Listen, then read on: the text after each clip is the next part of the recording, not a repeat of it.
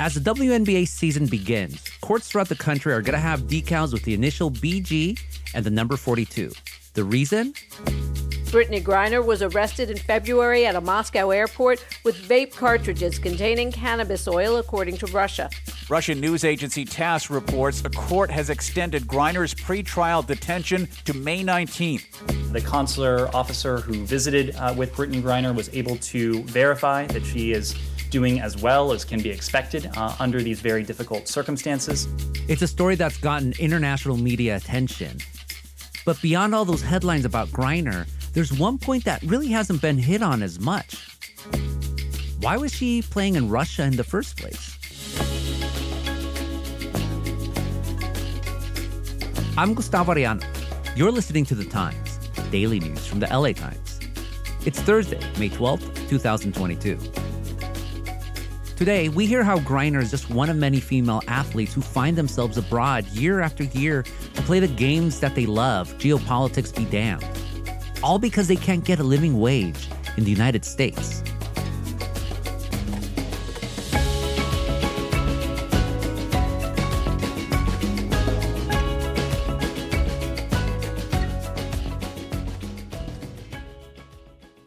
Ileana Limon Romero is a sports editor for the LA Times, and she also sits as chair of the Association for Women in Sports Media. Ileana, welcome to the Times.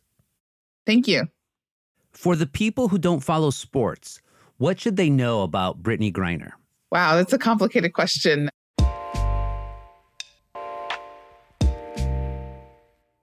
Mainly, she is a superstar women's basketball player, one of the best in the game, one of the best at what she does. What she showed in this tournament just shows you at what level she can go to and how she can dominate a game. And, I always tell her, I don't even think you know how good you are.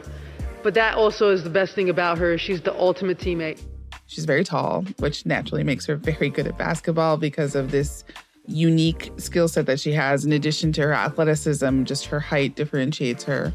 And she's among many, many basketball players who have to play overseas in the offseason of the WNBA in order to really realize their true revenue potential and in order to be able to really live off of their craft. So she played in Russia, and she was in Russia at the time that Russia invaded Ukraine. And that really changed everything for her because there was heightened scrutiny for Americans who were pushing back against the Russians. She was detained for having vape charges in her luggage that there's some question as to whether that was really accurate, if that was really the case. And she has been in custody for months now. Yeah, you want to talk about one of the greats. She was an All-American in college, multiple-time All-Star, two-time Olympic gold medalist, so clearly had a successful career here in the United States. So why would someone of her caliber have to go play abroad during the WNBA offseason instead of resting? We don't pay enough. Female athletes in the United States depend entirely upon their sponsorships and their individual relationships with their fans in order to make the majority of their revenue. And for WNBA players, there's a lot of them, and there's not as much sponsorship money that tends to go to them. And as a result, there is a big drive to go play overseas. And the most lucrative league to be in generally are in the Russian leagues because there are oligarchs who enjoy funding and seeing basketball played at a high level and played in this competitive way. And so the wages are just so much bigger. There's just such a huge opportunity for them to make so much more. And what other differences are there then between playing abroad and playing in the WNBA? I think of American sports fans, we believe in American sports triumphalism, that our leagues are the best in the world, except soccer, of course. So I think it's really surprises folks that someone would want to play in Russia or Turkey or elsewhere. I think it's a really important point to know that, yes, they go and play for the money, but it's not really a miserable experience. I mean, there's some culture shock, you miss home, but generally they are paid extraordinarily well. They are taken care of in terms of their housing. They are provided food and just a lot of high-end things and treated like the celebrity athletes that they really are. And the quality of play is good. The quality of play is really excellent. They get better. They improve in their game because they're challenged by other athletes who are really strong. They're not the only Americans there. It's not as though Brittney Griner was the only WNBA player that needed to be hustled out of Russia as international relations changed. There were many, but this is just a highly competitive experience. So it's not just like they're going for a money grab they have to tolerate. The money is very important. It's the driving force, but the quality of play is really strong. There's been deep discussions in recent years here in the United States over that pay disparity gap between men and women in both the pro leagues and the national teams. Recently, the U.S. women's soccer team even sued their own governing body on the issue. So for us, this is just a huge win in ensuring that we not only right the wrongs of the past, but set the next generation up for something that we could only have dreamed of. That's soccer player Megan Rapinoe back in February talking about a deal that the women's soccer players reached with U.S. Soccer Federation, which promised to pay women players $24 million plus bonuses that match those of men. But Ileana, are low salaries the only issue that WNBA players face? No. We're coming up on the 50th anniversary of Title IX here this summer, and I think that's something that obviously was designed to provide equitable access for women in sport. And there's been many successes, and the fact that the WNBA exists owes itself in part to this flood of women being able to play, that being an acceptable thing. But no, it's not just limited to the wages. The wages are informed by what the market provides, and there has been such a drive against television exposure. Television contracts and sponsorships are the two biggest sources of revenue for any pro league. It's not just ticket sales, although ticket sales can have a factor, and it's long been an uneven playing field for women. The pattern of the audience, some will tell you, well, it's a business decision. The audience is there. It's just like more people want to watch the men. That's it. That doesn't necessarily translate every time that men and women are afforded the opportunity to watch women's sports. That doesn't necessarily translate, but we have trained them that they will not see that. We have trained them that they should not expect to see them in all of these spaces. They don't look to it, and so they don't engage with it. And so as a result, initially, unless you signal, we think this is of value, we think this is of importance, then people just don't come and look for it in the same way.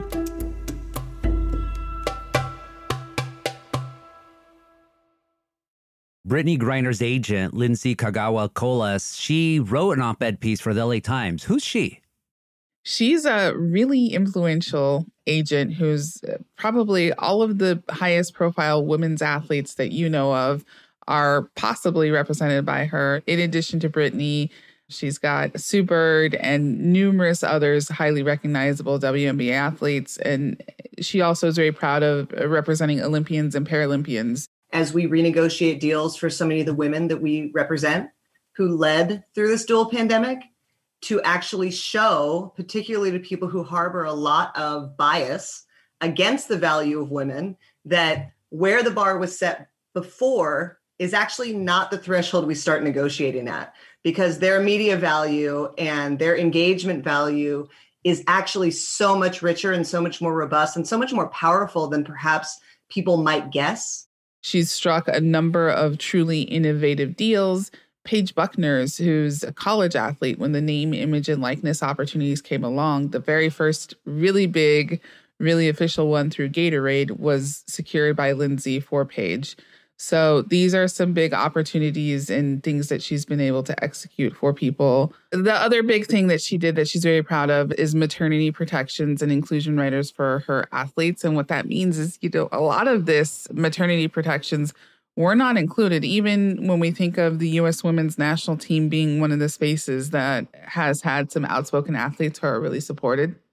Those were only things that were included very, very recently. And the latest round of the WNBA contract also was one that did not include this automatically. And you would think from a space of, female athletes being able to take maternity leave to have children in the prime of their careers, it was just not a thing that was factored into. And she was one of the really huge advocates for this and the one who was able to secure the rights to help make this a more consistent thing.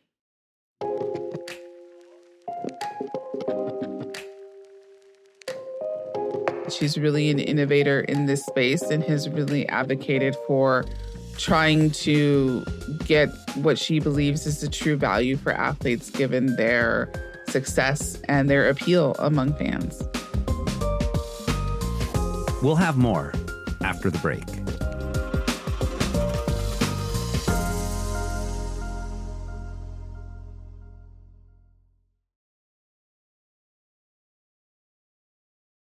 So, Ileana, obviously, Brittney Griner's story has been big because of the geopolitical concerns going out there, but I also think it has brought up this issue of the pay disparity for female athletes. So what can be done to increase the pay for them so they don't have to play abroad? Lindsay's outlined numerous points within her opinion piece that she shared with us that we had the privilege of publishing in the Los Angeles Times that really highlights a multi-step process. One, definitely the television revenue is very important, and opening up those opportunities, consistently putting athletes and teams in a space where people can see them and giving fans a chance to consistently view them, and then having that return on investment for that audience is important. Sponsorships are a huge thing. And they've started to come around. We've seen a lot of really big companies understand the direct relationships that players have developed with their fans.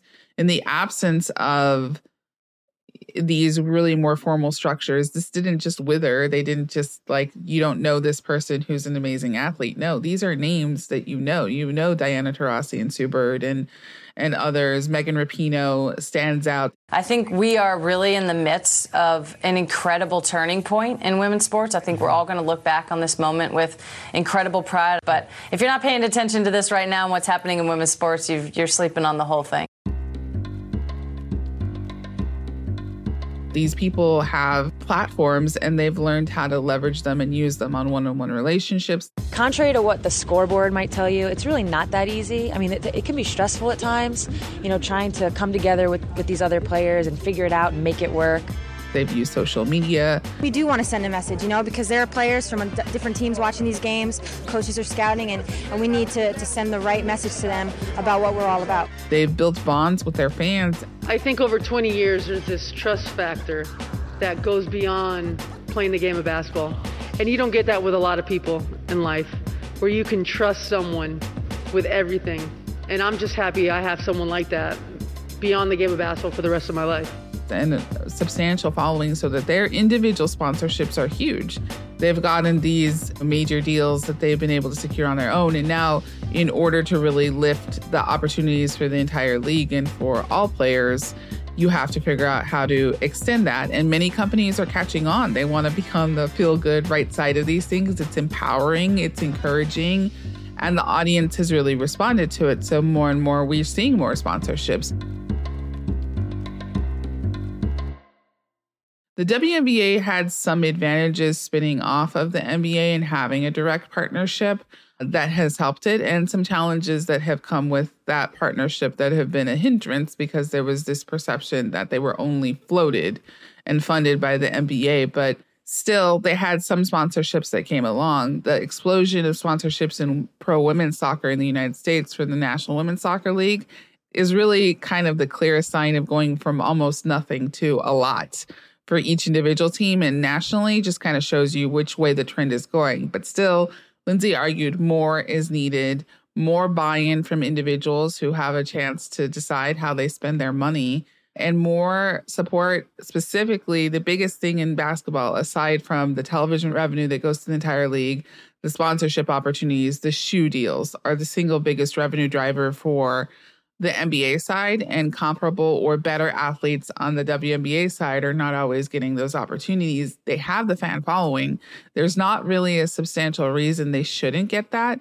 We've seen merchandise like with World Cup jerseys when the women were sure to win the World Cup, where Nike didn't produce enough jerseys. Not even for Megan Rapinoe?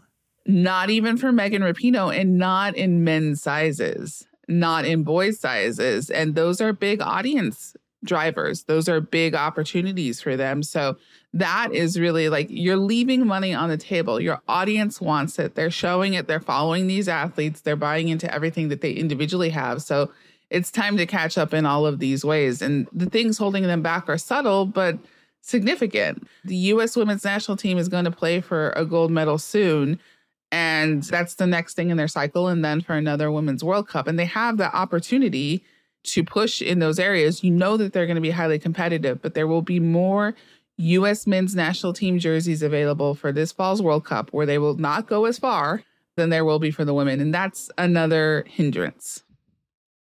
I know that there's male athletes who play abroad, and especially like baseball players during the Caribbean World Series and soccer, of course. What's the big difference between American men who play abroad and women? For American men, it's largely driven by the competitive opportunity. Within basketball, it's more often because there's been a struggle to get on an NBA roster, and it's an opportunity to gain experience, to work harder, to be pushed, and to make money. In other sports like soccer, as you cite, they're going to play because it's an elevated level of competition typically. It's going to make them better, hone their skills, and typically it is more money, but it's more about getting better. The women's seasons are notably shorter in the U.S., but also it's because they need the opportunities. They need the revenue opportunities. They need the playing opportunities that are not afforded here. For the men, it's typically like, this is a step up. This is a way to improve myself. This is better. For the women, it's like, I have to do both in order to be able to reach that full potential of both revenue and skill. More competition consistently makes you better. Yeah, training for the men versus training and livelihood for the women. And I think that's what gets people a lot when they realize why Brittany was in Russia in the first place. So what can the public do to push for that change in pay inequities that female athletes face? It's a supply and demand situation. So it's really pushing for supporting the things that you think are interesting and exposing yourself to things that you want. This is an environment where people respond to the way the money goes. So how you choose to spend your money or how you choose to spend your time and what you choose to engage with is an active vote that is being realized and recognized. So if it's something that you believe in or are curious about, reading articles about Brittany Griner, I know that seems so simple, but the fact that anytime she's written about that people are curious about it and go in and read about her, it drives the conversation and the interest in continuing to follow up and to continue to keep pressure. If American media continue to ask questions about Brittany Griner and her status, it is very hard for her to get lost in detainment and to not have a presence there. If people continue to ask and engage, then there will be opportunities. On a bigger scale, if you're in a much bigger position to sponsor or endorse, that's a whole different thing. But also buying tickets. The Sparks are in season, and there's also Angel City FC. There are college teams that play UCLA softball and USC softball and other opportunities all around the region. There are opportunities to go support high school sports. If you want to be part of that and it's important to you, then there are a variety of ways to show your support, and some of them cost you nothing.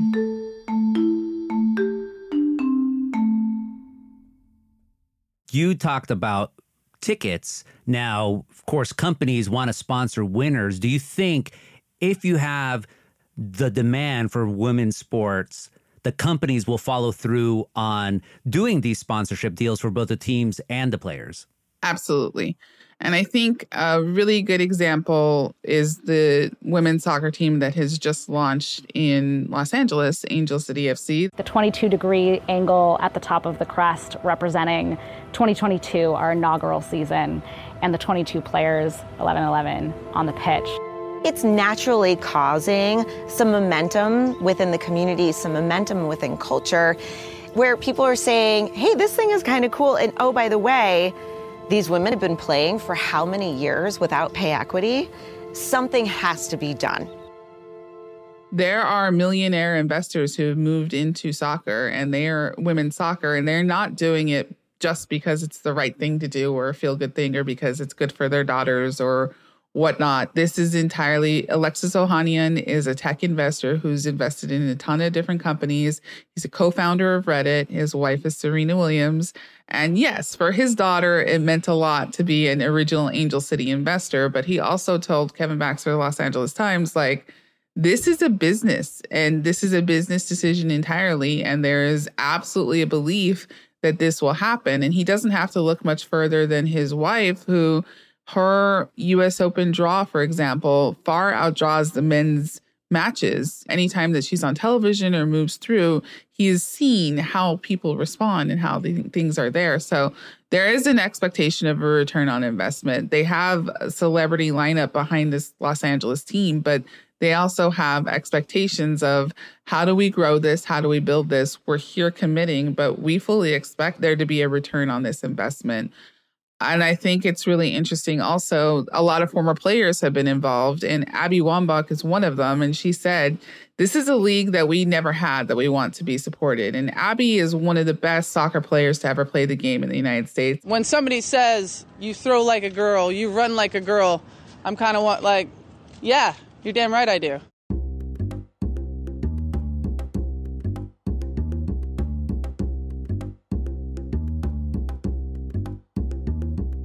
She is hustling. She is doing book deals. She's doing TV deals. She does speaker engagements. She's on the road all the time. We want to be proud of being female. We want to be proud of having 25 million people watching that game. And we want to be proud of pushing the sport forward, not just on the field, but also off the field. She's doing all sorts of things, and she has to do that as a retired athlete because she didn't make enough during her career. So her drive and her hope is that her support through Angel City is forming a new path for athletes coming through, so that if there is a superstar who bursts onto the scene and absolutely explodes, somebody who's coming out who's probably 17 or 18 right now and going to come through that system, she wants to provide an opportunity that they don't have to struggle as much as she did. We'll have more after the break.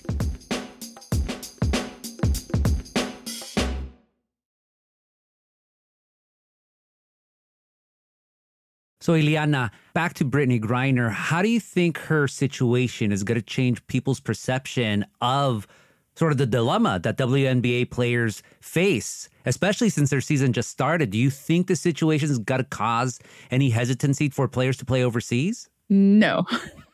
It's interesting. There's been a lot of interviews with athletes who are definitely, in addition to Russia, there's China, there's leagues in Japan, there's opportunities in Australia, there's other parts of Europe. I think those are still very much game. We've heard from athletes in the WNBA preseason who said, yeah, I'm still going. Russia's another question. If Vladimir Putin's still reigning in Russia, there's still incursions all over. Their agents are going to strongly dissuade them. The State Department's not going to support it. It's not going to be possible. We don't have a relationship with Russia right now that would allow for that. But if it were to soon be resolved, how long would it take before athletes would go back? I don't think very long. And that's not necessarily like a knock on them. I just think that they feel like the competitive atmosphere and the revenue is still great. What's Brittney's current status? Well, it has switched. When we first heard about this is something that we and other media outlets were eager to get more information on and report on. And there was a lot of sensitivity around trying not to inflame the situation. So there were limited interviews that were granted by her family, friends, her agent, and those working on her behalf. They've slowly started to say more and more. Obviously, Lindsay's op-ed included much more detail about her personal relationship with Brittney and how all of that went. But we've switched where it has been recognized by the State Department that she has been wrongfully detained. And so now they are continuing to advocate for ways to bring her back. Former New Mexico Governor Bill Richardson is now involved. He is really well known as a former UN ambassador for really working to get people out of difficult situations. He's negotiated for prisoners' releases out of the Middle East and out of North Korea. He's been very successful in that space. So that might be among the most encouraging things for those who care the most about Brittney, is that the State Department has shifted its tone and he is very actively involved in that process. Finally, Ileana, what do you think this entire ordeal changes? I think it changed the way people pay attention. I think it's really unfortunate for Brittney and her family, and it's a situation you wish never would be repeated. But she did do something revolutionary by amplifying how many people know and pay attention about these issues. It's been 78 days since our friend, teammate, sister, Brittney Griner has wrongfully been detained in Russia. It is time for her to come home. Know that we are watching, we are paying attention. We are BG.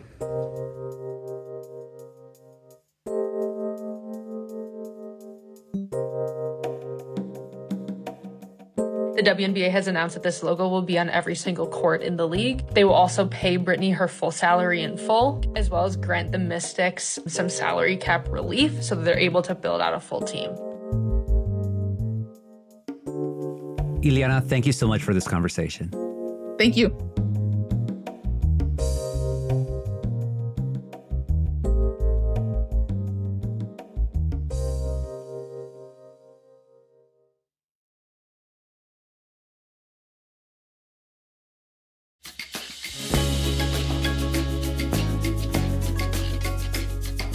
And that's it for this episode of The Times, daily news from the LA Times.